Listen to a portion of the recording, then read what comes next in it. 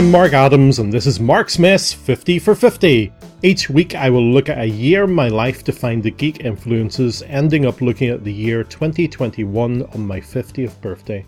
This week, 1987. Up until 1987, pupils in England and Wales and Northern Ireland who were turning 16 years old in that academic year took exams. If you were the smarty pants, you took GCE O-levels, the O standing for ordinary, or if like me, and you were cool, you took CSE and were grateful. We were the last pupils to sit these exams as they were replaced with GCSE exams the next year. I do hate exams, but I'm sure that most people do. But I did study. I made my timetable in colour, and I stuck to that, clinging on to every part of it. I played cassettes on my personal stereo, so I knew how long I studied, but how many times I turned the tape over. I knew I was not the most academic kid, but I threw all of my might into those exams. The two that I had to do were English and Maths, but I also did combined science, geography, history, art, road traffic studies, technical drawing, along with an O-level in technical drawing and graphic communication. The exams came, the exams went, and I had the summer to wait for the results. One distraction over the summer came in the form of a VHS video recorder. My mum and dad went on holiday without the boys, but we convinced Mum to buy a video recorder so that we could tape her favourite soaps while she was away. It worked.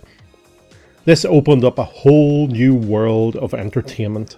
The video store was 2 miles away and it was an Aladdin's cave of distractions. I remember one of the first films we rented was Highlander, and being amazed that I could use the slow motion button during the fights to see actually what happened. Films that we had missed in the cinema suddenly became accessible. The Golden Child, The Three Amigos, Heartbreak Ridge, Blues Brothers, Wild Geese, Spies Like Us, and the list seemed endless. We weren't stupid. We made sure Mum got our episodes of EastEnders and Neighbours, but she never actually watched them.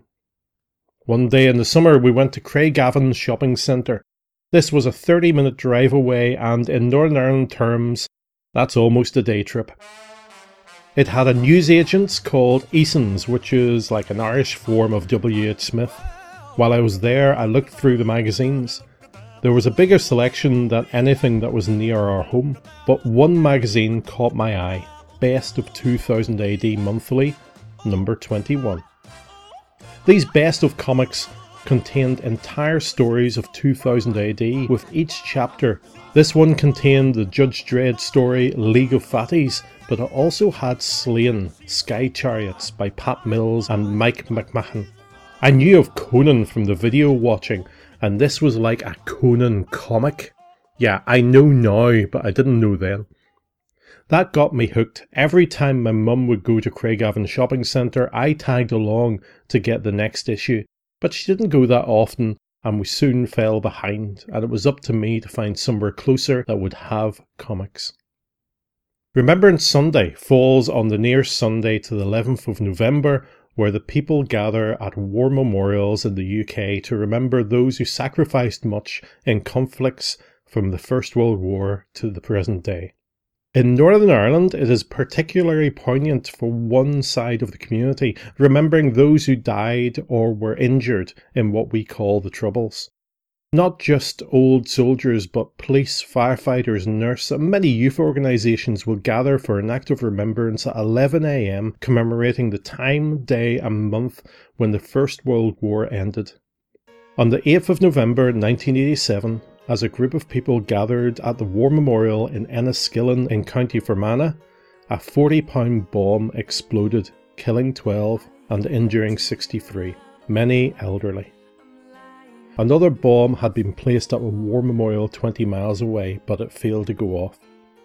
There is no excuse for this massacre, just as there is no excuse for the retaliation attacks by loyalist paramilitary criminals made the following weeks. These tit-for-tat attacks murdered more innocent people. Of those killed in Enniskillen, there were 3 elderly couples, and one man, Ronnie Hill, spent 13 years in a coma before he died.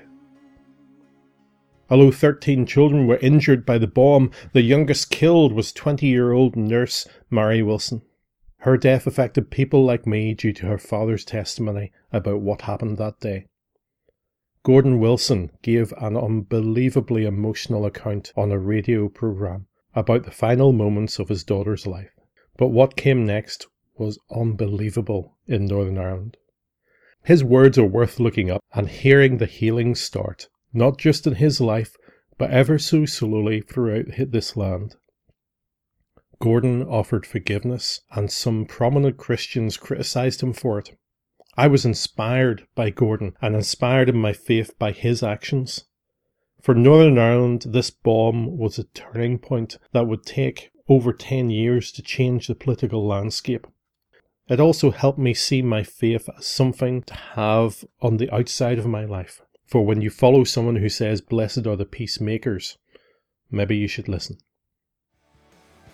If you would like to contact me, you can by email at mymarksmess@gmail.com, on Twitter at marksmesspodcast without the T, and on Facebook, Marksmess Podcasts. And thanks to Josh Woodward of joshwoodward.com for the title music.